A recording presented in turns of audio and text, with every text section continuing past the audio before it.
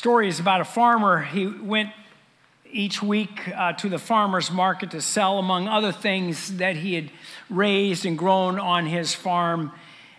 He would sell cottage cheese and apple butter that he had made on his farm. And he would carry that to the farmer's market in two large tubs, which he would then ladle the cottage cheese or the apple butter into smaller containers that the customers would bring. One day he got to the farmer's market and discovered that he had forgotten one of his ladles.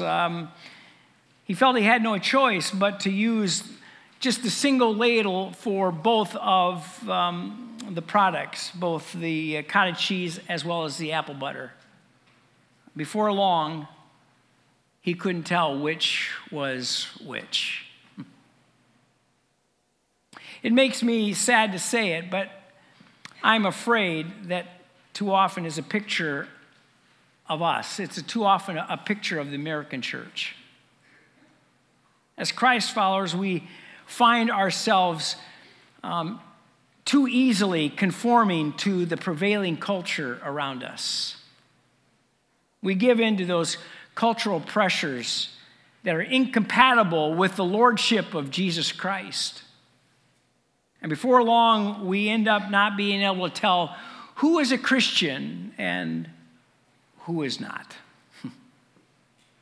One of the major themes that you'll find in Scripture is that God is calling out a people for himself, for his possession and for his glory, and that he summons his people to be different from the world around them. In the Old Testament book of Leviticus, for example, you will find God repeatedly telling his people of Israel, "Be holy because I am holy." In 1 Peter chapter 1, we're told, "As he who called you is holy, so also be holy in all of your conduct." Not to be outdone, the Apostle Paul says basically the same thing in three different ways, in three different times in 2 Corinthians chapter 6. In the first time, 2 Corinthians 6:14, he says, "Do not be yoked together with unbelievers." And then a few verses down in verse 17, he says, "Therefore go out from their midst and be separate from them and touch no unclean thing." And then finally, down in chapter 7, verse 1, Apostle Paul writes this, "Let us cleanse ourselves from every defilement of body and spirit, bringing holiness to completion in the fear of God." In other words, Paul is telling us that as Christ followers, we have been called to be radically distinct. Radically distinct. I want to invite you to turn with me to 2 Corinthians chapter 6. We continue in our studies. We've been going through this very personal, very interesting, oftentimes overlooked book of 2 Corinthians. This morning we come to our passage, 2 Corinthians chapter 6. We'll start in verse 14. 2 Corinthians chapter 6, verse 14. Look with me. Paul writes, "Do not be unequally yoked with unbelievers. For what partnership has righteousness with lawlessness, or what fellowship has light with darkness? What accord has Christ with Belial? Or what portion does a believer share with an unbeliever? What agreement has a temple of God with idols?" And you notice there the 5 questions that Paul asks here in these verses. Do you notice those? Each of them anticipate a negative answer. Taken together, they reinforce the incompatibility of the believer with the unbeliever. The first 2 questions, they deal with what you might want to call the partnership of moral opposites. You say, what is righteousness and wickedness? What do they have in common? Or what fellowship can light have with darkness? They have nothing in common. They have no fellowship with each other. The believer who is Characterized by righteousness and light, they are driven by a different set of values than the unbeliever, who is characterized by wickedness and darkness. While the believer follows God's will, the unbeliever doesn't. So there can be no true partnership. And then the next couple of questions, they deal with partnership of the incompatibility of personal opposites. He says, what harmony is there between Christ and Belial? What does a believer have in common with an unbeliever? That title, Belial, is the name for the devil. And like the first two questions, the expected answer is, listen, there's no harmony between Christ and Satan. There's nothing in common between the believer and the unbeliever. And then he asks the fifth question. The fifth question is one of religious opposites, which really goes to the heart of the problem in the church in Corinth. He asks, what agreement is there between the temple of God and idols? You have to understand, in Corinth, they were known for, it was a home of two renowned temples that housed two famous idols. These pagan temples were the focal point of the social life there in Corinth. I mean, if you were going to be in the popular crowd, if you were going to be in the in crowd there in Corinth, you would dine and you would participate in temple worship at those pagan temples.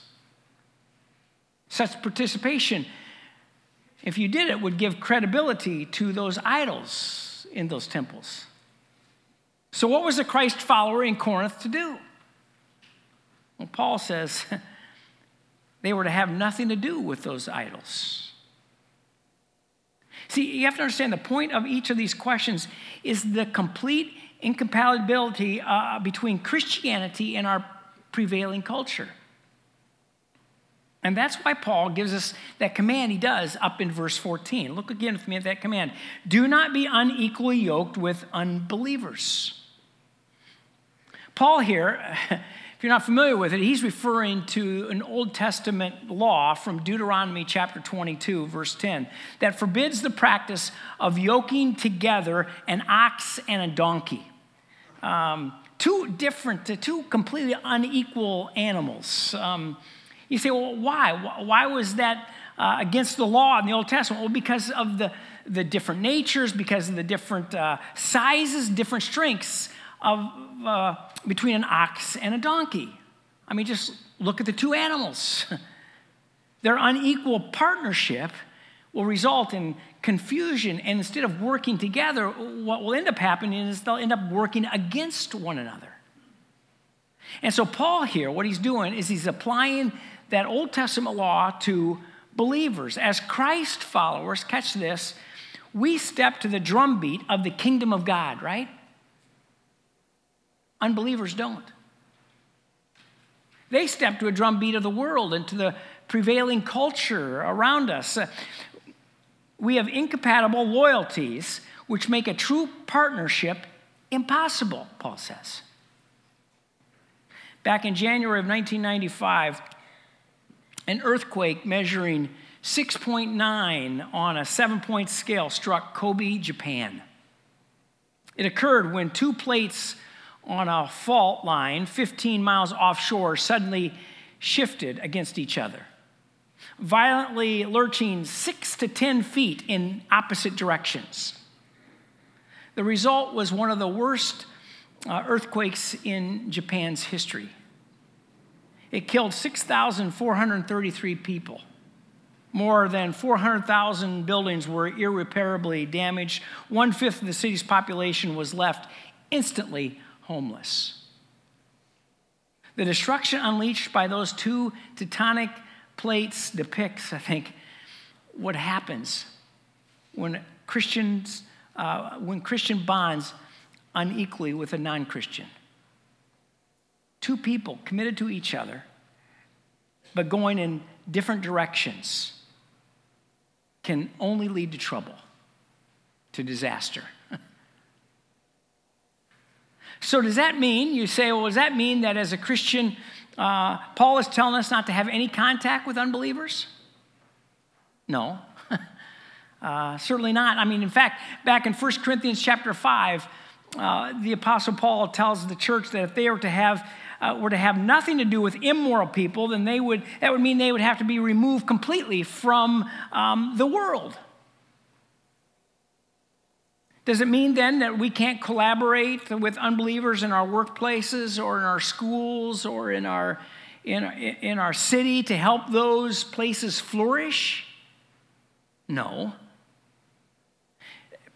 The better question really is this. In working together, in partnering together, will you have to compromise your identity with Christ? Again, the primary thing that Paul here is commanding is for us to be distinct as Christ followers. As Paul told us back in 2 Corinthians chapter 5, verse 17, maybe you remember that from a couple of weeks ago, we talked about this. In that verse, he talks about that in Christ, we have become entirely new creatures, right? We've not just become a better version of ourselves or a more moral version of ourselves. The gospel is not something you can just have tacked on to your life. No, the moment that you've placed your faith in Jesus Christ, you become a new creation. And your life has been reordered. And now, listen, now you are marching to God's drumbeat. So let me ask you something. Has that happened to you? Have you had such a radical collision with the gospel that you have been made entirely new?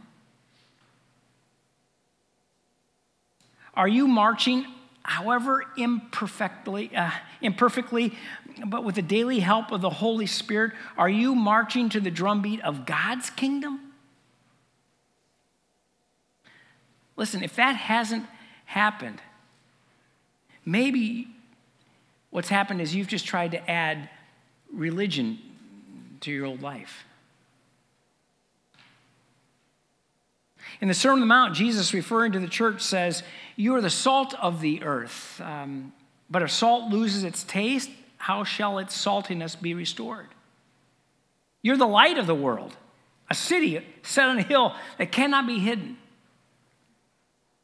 He's describing us, what we are to be collectively. He's telling us not to withdraw from our world and society. No, he's telling us to be a visible, distinct, attractive community gathered around him. Are those words that someone would use to describe us here at First Free? I pray that it is. I pray that it will continue to be. So how does that happen?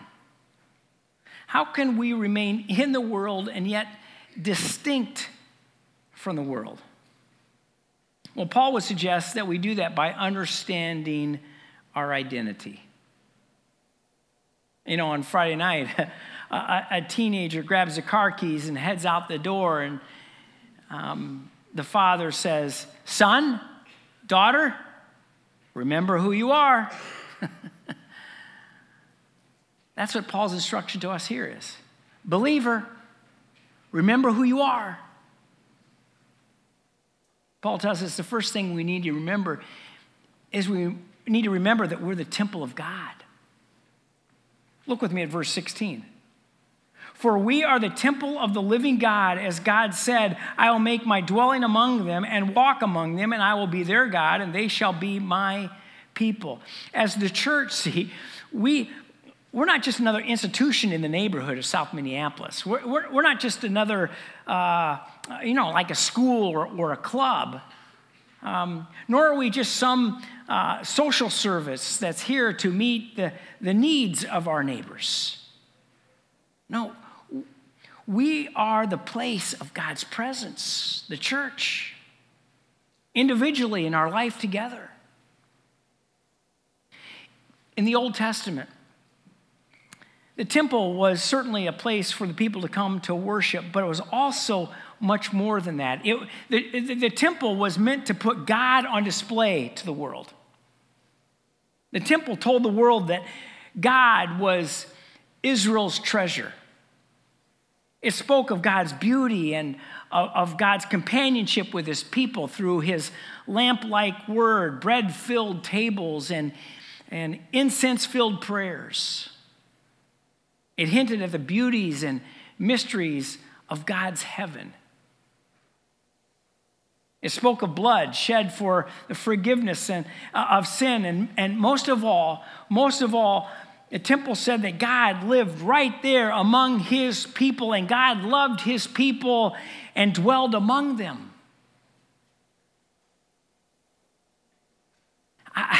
It's important for us to remember that we are God's temple and that God's Spirit lives in us.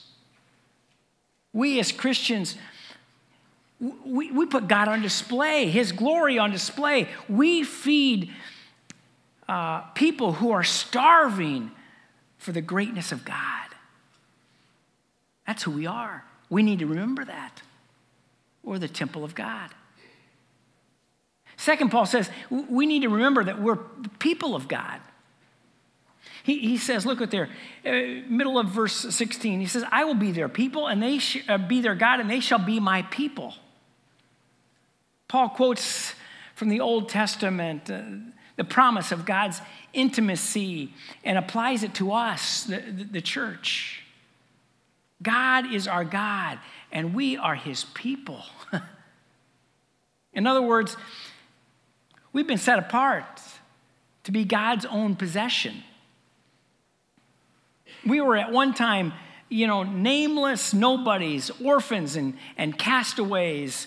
But now, catch this, we're God's chosen people. We are God's special possession, purchased and prized, his glad and free slaves. And when we understand that reality of who we are, it'll drive us to say, I want to separate myself from sin. I want to strive for holiness. Third, Paul says, you know what you need to do? You need to remember that you're children of God. Look with me at verse 18. And I will be a father to you, and you shall be sons and daughters to me, says the Lord Almighty. Paul's point is that we've been adopted by God. We're children of the Father. And as children, begin to look and behave more and more like their parents. You ever seen that in your life,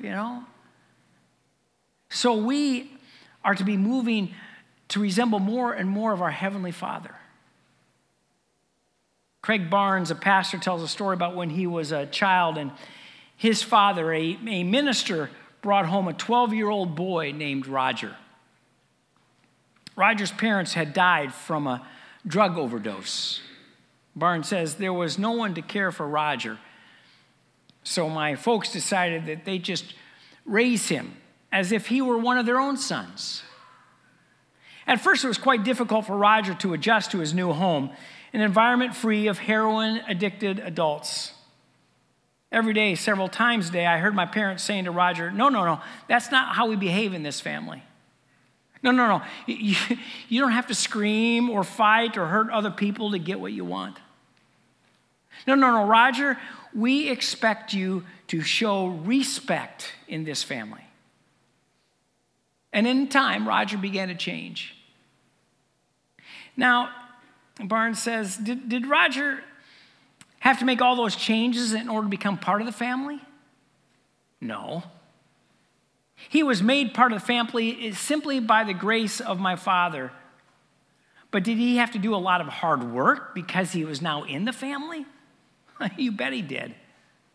It was tough for him to change, and he had to work at it. But he was motivated by gratitude for the incredible love he had received. Friends, let me ask you something. Do you have a lot of hard work to do now that the Spirit has adopted you into God's family? You bet you do. I do. But not in order to become a son or daughter of the Heavenly Father. No.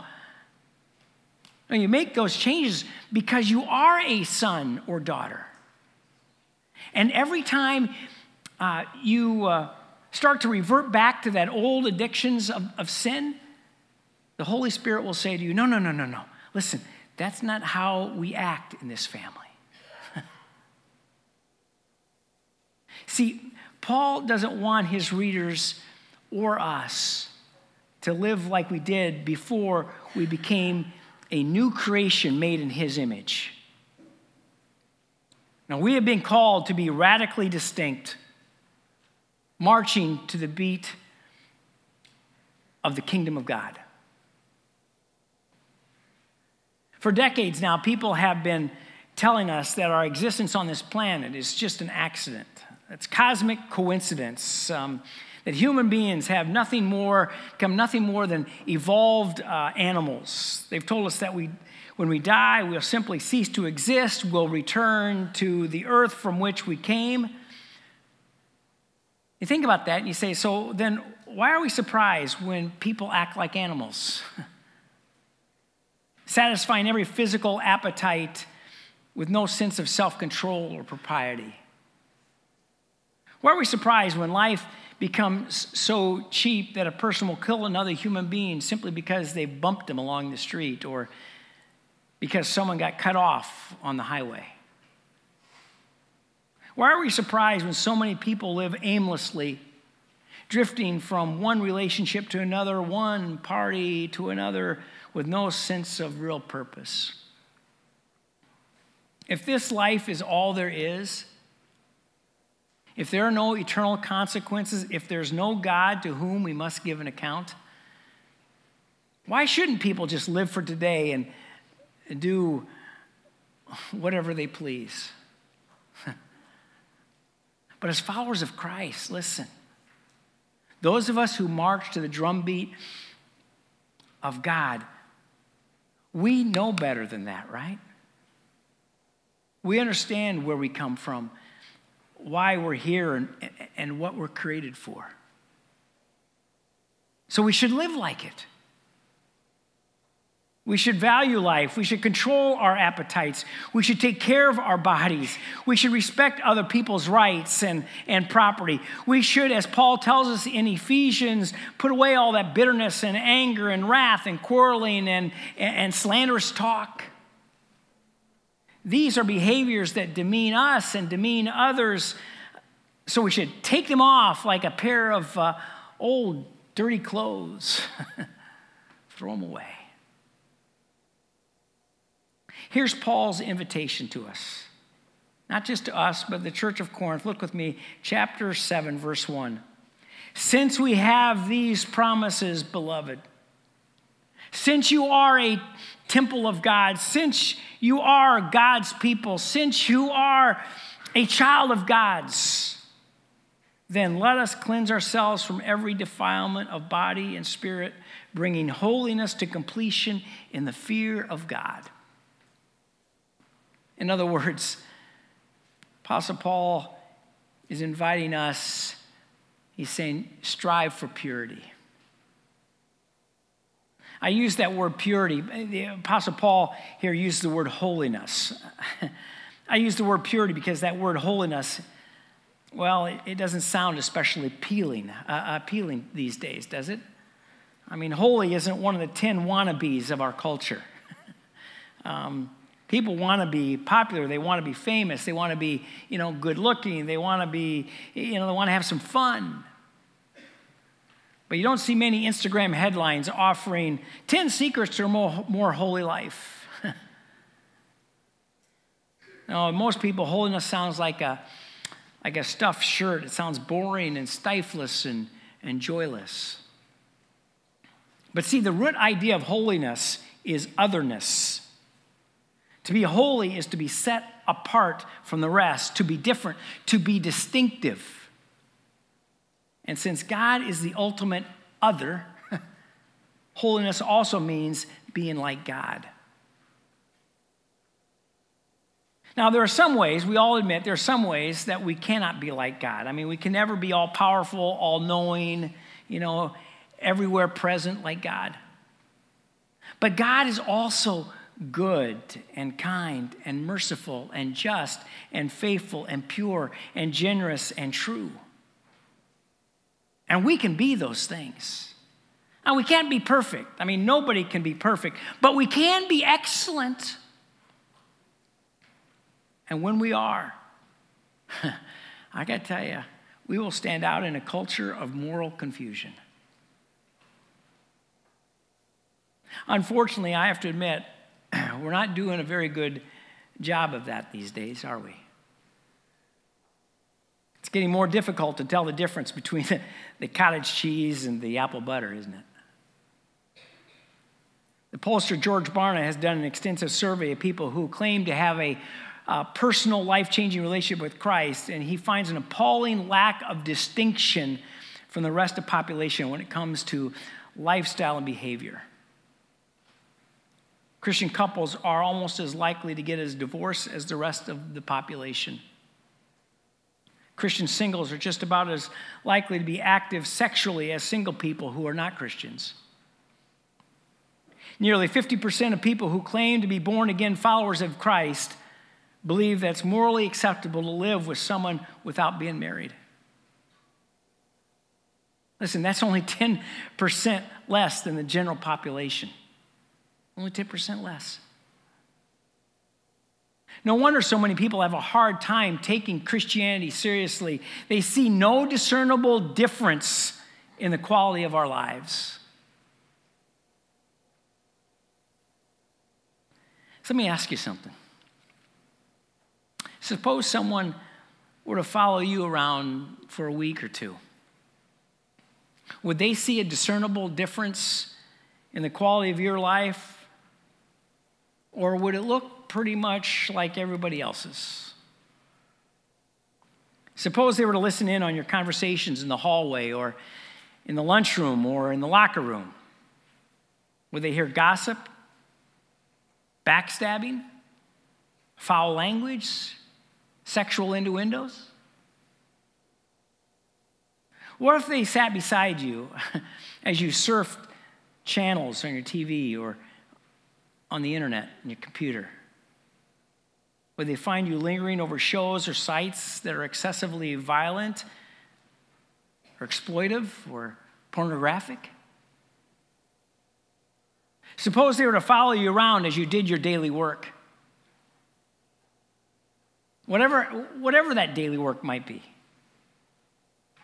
Would they find you wasting company time or money, losing your temper when things go wrong, humiliating people, cutting corners on jobs when no one's looking? If they were to sit at the dinner table in your home with you, would they be surprised at the lack of meaningful conversation between you and your spouse? Or at how harsh or inattentive you were with your children? Suppose they were to go shopping with you. Would they see you spending money as freely as everybody else on things that really don't matter and really don't last? Friends, our behavior ought to be distinctive as Christ followers. So distinctive that it causes people to stop and take notice. Not because we're so weird, but because it's so attractive, so excellent. That's what it means to be a person of distinction, showing people a better way to live. Listen, friends, as Christ followers, we are called to be radically distinct, marching to the drumbeat of the kingdom of God. Let's pray. Lord God, thank you. Thank you for the fact that you have indeed adopted us into your family, that we can be called your children, and we can address you as Father. What an amazing truth. Lord, continue to change us through the power of your Holy Spirit to become more like you. And in that way, Lord, might we continue to be distinct from our world around us, because we are marching to the drumbeat of your kingdom. We pray this in your Son's precious and holy name. Amen.